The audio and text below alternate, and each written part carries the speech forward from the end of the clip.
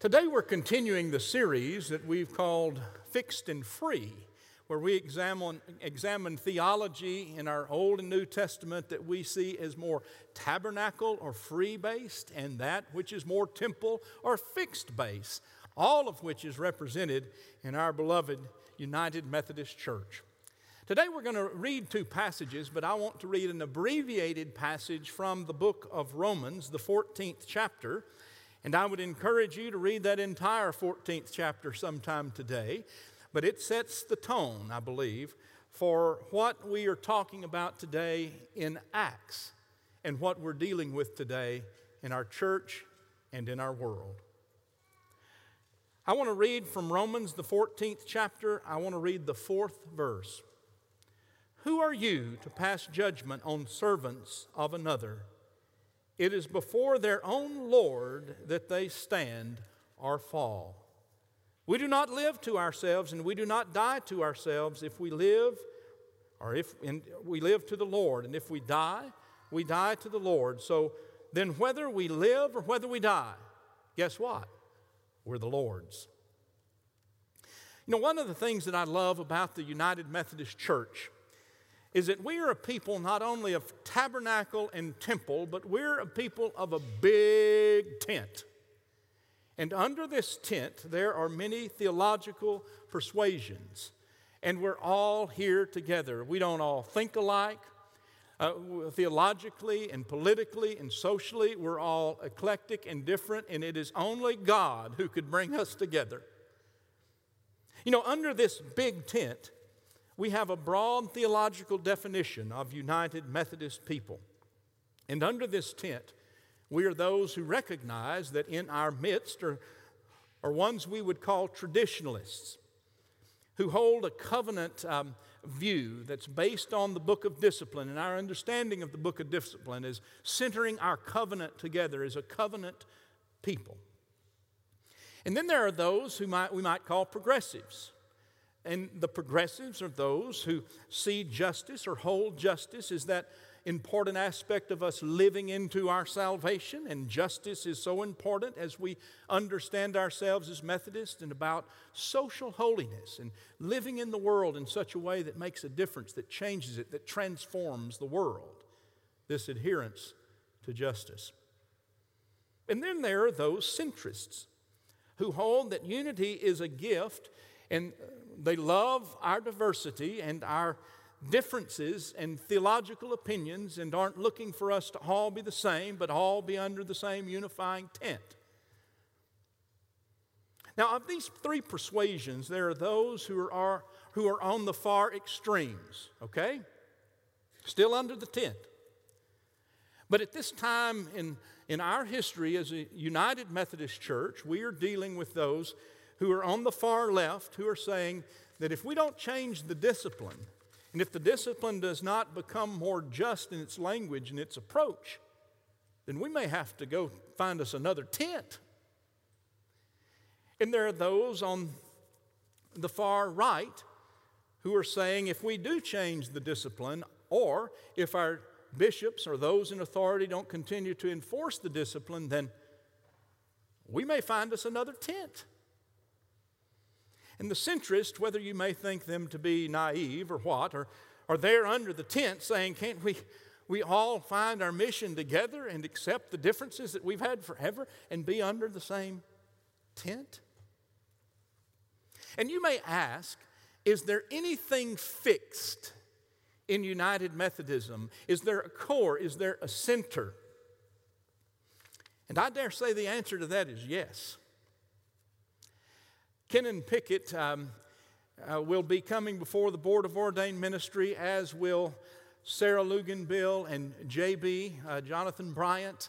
And shortly after them, Scott and Reagan will be coming next month before the Board of Ordained Ministry. I've been on the Board of Ordained Ministry for several years, and I'm in charge of the theology room. And I can assure you, we will hear varying theological beliefs that come before that room. It's our charge to push these candidates and to make sure they're thinking in a way that is consistent, and also that there is a centering aspect of who they are as United Methodists. So I would say that of these 20 candidates that will come before us, and I'm really tired of reading papers, but they will defend their papers. And then we will no doubt ask a question. And that question is, what are our doctrinal standards, and how will you teach our doctrinal standards in your congregation? And you better get it right, Scott. And to me, those doctrinal statements are kind of like the stakes of this tent that tether this tent in place. And they are our articles of religion of the Methodist Church and the confession of faith of the Evangelical United Brethren Church. Now, we're not going to talk about all of those today, but it may be coming. And it was the articles and the confession that were brought together in 1968 to form out of the Evangelical United Brethren Church and the Methodist Church, the what? United Methodist Church. And that 1968 conference happened right here in Dallas. Do some of you remember? And then the other doctrinal standards, Scott, take notes. Wesley's sermons and the explanatory notes upon the New Testament, Wesley's, and then what we call our general rules. And our general rules have to do with an obedience to the Ten Commandments and also to the Great Commission. And the general rules, even though they're a little bit more expansive than this, they are only 3, and all of the expansions under those 3 categories. And the general rules are these. You can take these down. This is the right answer, Scott. It is, do no harm, so avoid evil of all kinds. Secondly, do good of every possible sort as far as possible to all. And then the third one, stay in love with God. Or, more traditionally stated, practice the ordinances of God or engage in individual and communal spiritual practices. So the 3, do no harm, do good, stay in love with God. You've passed the test if you know those 3. Now, I would add to this list are the stakes around the tent, the divinity of Christ, and the historic creeds that not only bring the United Methodist Church together, but those creeds connect us to the larger family of Christendom. The historic creeds, the Apostles' Creed, the Nicene Creed. And then in this big tent of essentials with these stakes that we've just talked about, there is a center pole that holds this tent up high enough so that there's room for all under the tent. Are you with me? And that pole is the pole of the grace of our Lord and Savior, Jesus Christ. It's with this pole of grace and these stakes related to our general rules and our articles of faith and the Wesley sermons, all of these doctrinal standards that hold this tent in place called United Methodism. It's regarding practices and the language of our discipline and the disagreements thereof that stands to bring the whole tent down and other smaller tents to form. Today we're going to read a passage that's kind of a follow-up from last week. Remember last week we talked about the vision that was given to Cornelius and the vision that was given to Peter, and we talked about how those visions brought these 2 together at Cornelius' house, and how Cornelius and everybody in the house was filled with the Holy Spirit. And so Peter said, if the Holy Spirit's going to baptize them, then I should baptize them with water, even though they were Gentiles. Were not circumcised, as was the law, did not carry on the dietary laws, as was the law. They were lawbreakers, but the Holy Spirit said, they're in. And so we're looking today at Acts the 15th chapter, with Peter's decision being what it was to baptize those Gentiles. Then they had an issue. They had to have a general conference, but they called it the Jerusalem Council. And at the Jerusalem Council, they had to come up with a conclusion. Where do we go from here? So I'd like for all of us to turn in our Bibles to Luke, the 15th chapter. Acts, the 15th chapter, thank you. And let's turn to the 6th verse, and we'll read that together. Let's stand for the reading of God's Word. Beginning with the 6th verse of the 15th chapter. The apostles and the elders met together to consider this matter. And after there had been much debate, Peter stood up and he said to them, "My brothers, you know that in the early days God made a choice among you that I should be the one through whom the Gentiles would hear the message of the good news and become believers. And God, who knows the human heart, testified to them by giving them the Holy Spirit, just as He did to us. And in cleansing their hearts by faith, He has made no distinction between them and us. Now, therefore, why are you putting God to the test by placing on the neck of the disciples a yoke that neither our ancestors nor we have been able to bear?" The yoke of the law, right? "On the contrary, we believe that we are saved through the grace of the Lord Jesus Christ, just as they will be saved." The whole assembly kept silence and listened to Barnabas and Paul as they told of the signs and the wonders that God had done through them among the Gentiles on their missionary journeys. And after they had finished speaking, James replied, "My brothers, listen to me. Simeon has related how God first looked favorably on the Gentiles to take from among them a people for His name. This agrees with the words of the prophets as it is written, 'After this I will return, and I will rebuild a dwelling of David, which has fallen.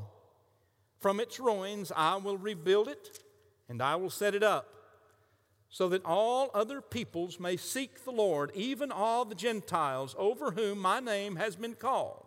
Thus says the Lord, who has been making these things known from long ago. Therefore, I have reached a decision that we should not trouble these Gentiles who are turning to God, but we should write to them to abstain only from things polluted by idols, and from fornication, and from whatever has been strangled, and from blood." Now, let me just say a word about that. The Gentiles were prone to worship in the temples. And in the temples, there was temple prostitution that would go on as according to the worship. And so James draws the line there. He said, you're going to have to abstain from these things. And he made it clear there were some conditions.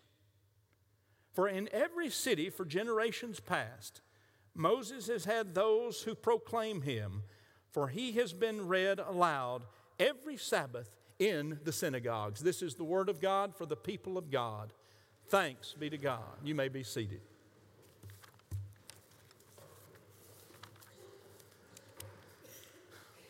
You see, our big tent debate is nothing new to Christendom.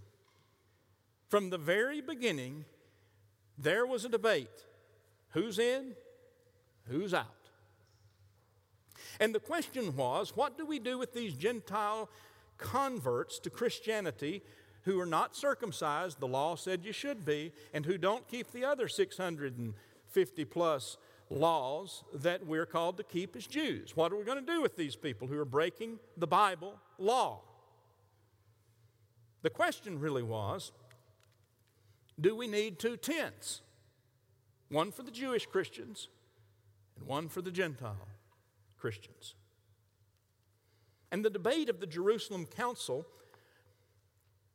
had one side of traditionalists who were afraid of losing their identity, demanding that all believers abide by the Jewish law and custom as stated in the Bible.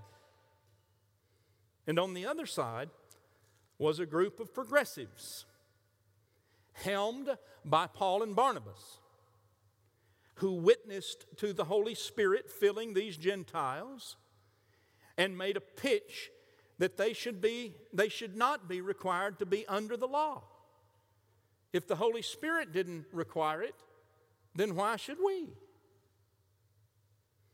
Peter, who had become somewhat of a centrist, told about how his heart was changed, and he couldn't help but think of Cornelius and his experience with God giving him a vision saying, don't call unclean or profane what I have called clean. And then we know what happened. His relationship with Cornelius, his sharing the gospel with Cornelius, had not only Cornelius filled with the Holy Spirit, but also everybody in the household. So Peter baptized them. And then Peter makes this statement to the assembly. We believe that we are saved through grace of the Lord Jesus Christ, just as they will be saved. We're one and the same because of one Lord, one faith, one baptism, and one grace. So it's James, the wise one, who has to make the decision. And he said we need to have one tent, one baptism, one faith, so on and so forth.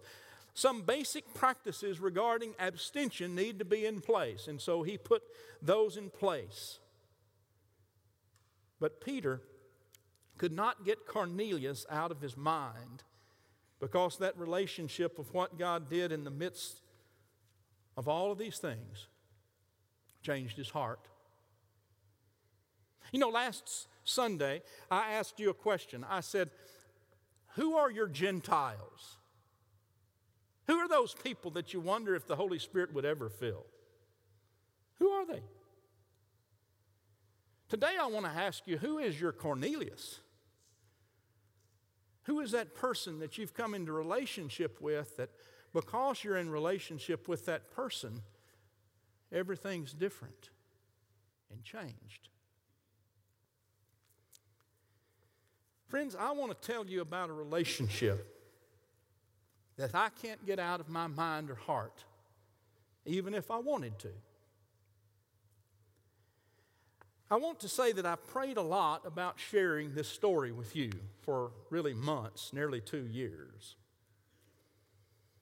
And I pray that you, in hearing it, will know it's coming from the heart of a pastor, not a preacher telling you what you should think or what you should believe. I'm not trying to tell you that we're going this way or that way, because this church is going to stay right with what is our discipline and be obedient, and obedient to our bishop, and pray through this division that we have at this time. That's my commitment. But there is not enough honesty in this world. Amen? I'm so tired of hearing in this world the talk of what is false and what is fake, and you're wondering if you're getting the truth from this person or that person. And if the church can't be honest, then how are we going to transform the world into honesty? So I'm going to pray that you're going to hear your pastor this morning be honest. Share from my heart. There's not enough honest pulpits. There's too much pretense out there. And I dare say that there needs to be more listening on all of our parts to one another, because I can assure you, in this large tent we call Lovers Lane, isn't this a beautiful tent, by the way? We're a very eclectic people. We have traditionalists and progressives on the far right and in the middle and those centrists, and we're all together in this same place, working it out and worshiping together and leading people to Christ and baptizing those who come.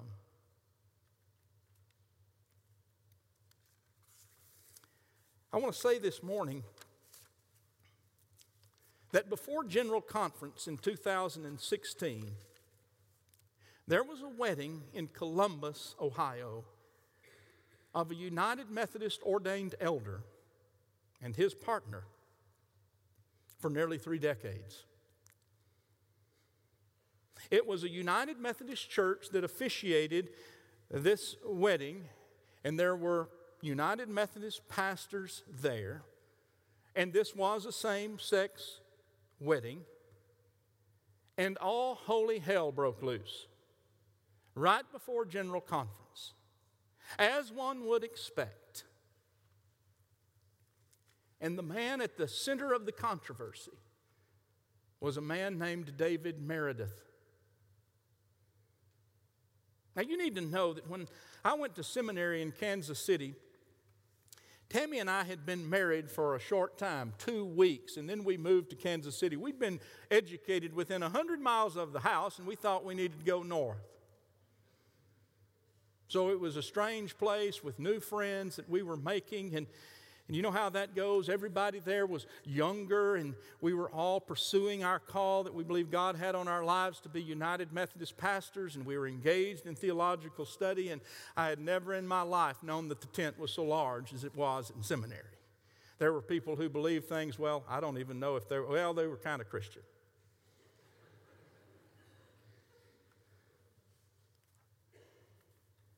And David was one of my colleagues.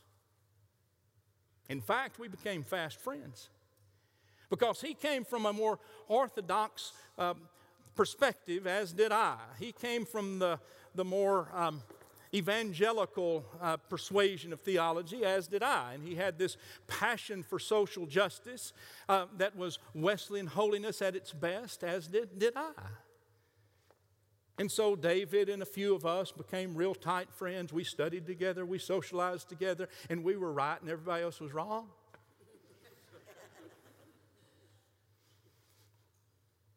And another thing about David you need to know, he was the brightest one in the class, and he was the teacher's pet of all the teachers, and we didn't hate him for that, but he did bug us. And he always got his work in. It was always excellent. And Jimmy, you're in the way here. And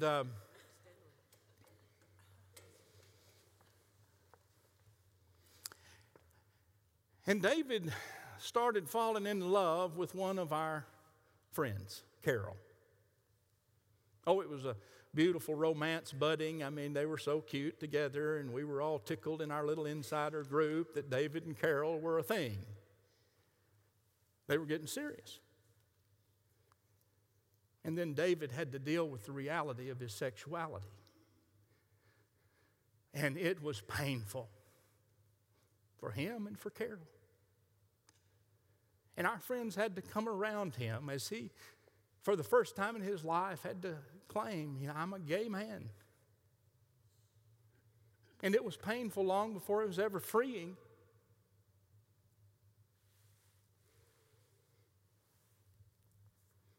And he became ordained. You know, you can be ordained if you're homosexual and not practicing. And he became ordained. And for 35 years, I've witnessed some of the greatest ministry in Western Ohio coming forth from David that anyone could witness.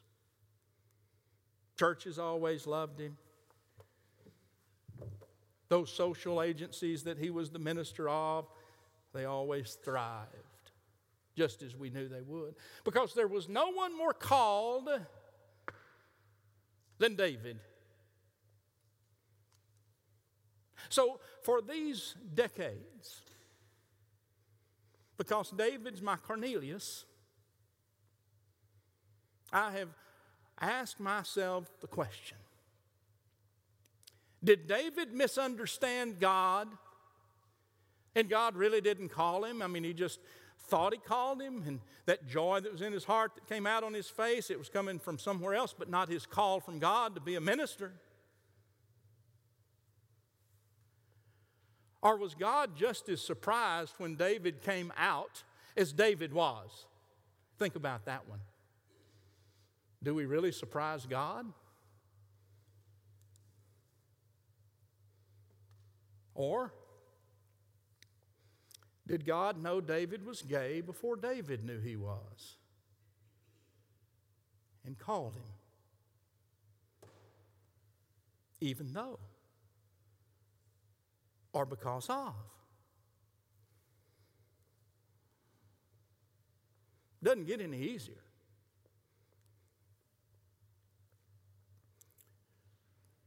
And stay with me. I'm trying to stay with you.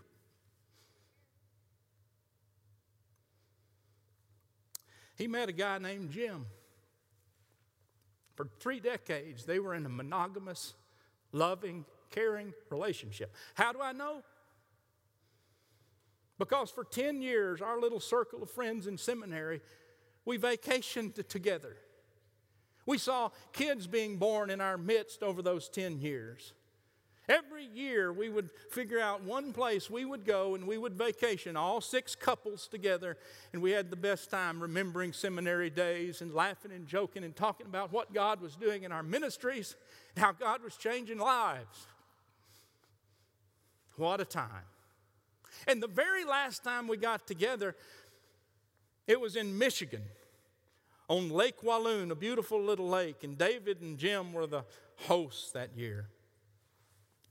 And none of the rest of the group could come for various reasons. But Tammy and I, with Zach and Emily, and David and Jim, were together for a week. That was fantastic. So for 3 decades, I've loved David and Jim. So when I got an invitation to a wedding,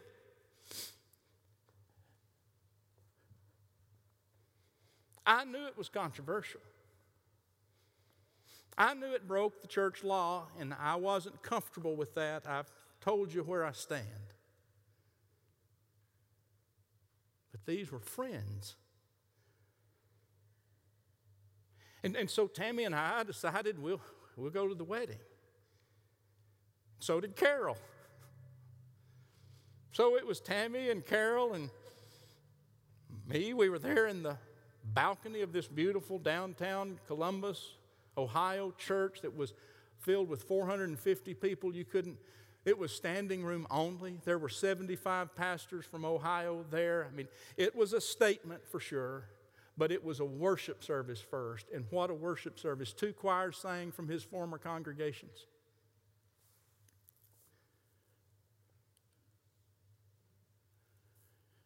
And so I tell you all of this to say these matters when they come into our families and when they come into our circles of friends have the Cornelius effect. It changes the way we perceive these issues.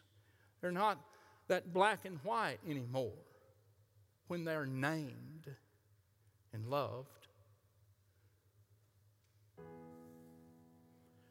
Now, I expect whatever the United Methodist Church does, it's going to be broad enough that those who have convictions over here and those who have convictions over here, we're going to have to find a way for us to get together with these convictions. And people who serve churches like I do that are so eclectic, now we've got the work cut out for us, but I trust the Holy Spirit will move us in the direction that keeps us centered.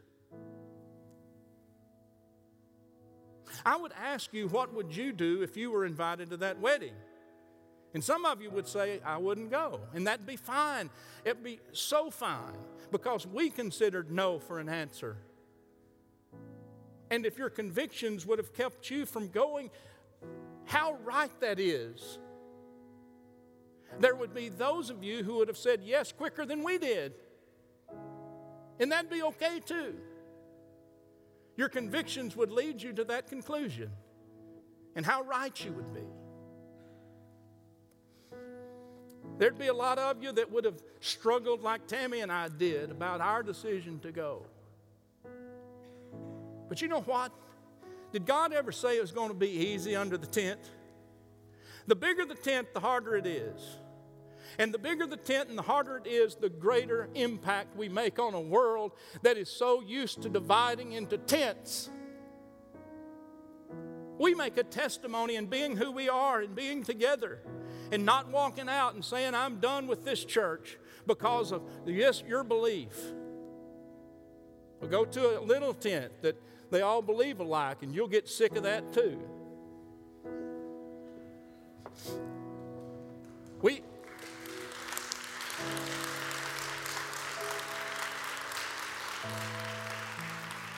If we get one thing out of the Jerusalem Council, it has to be this.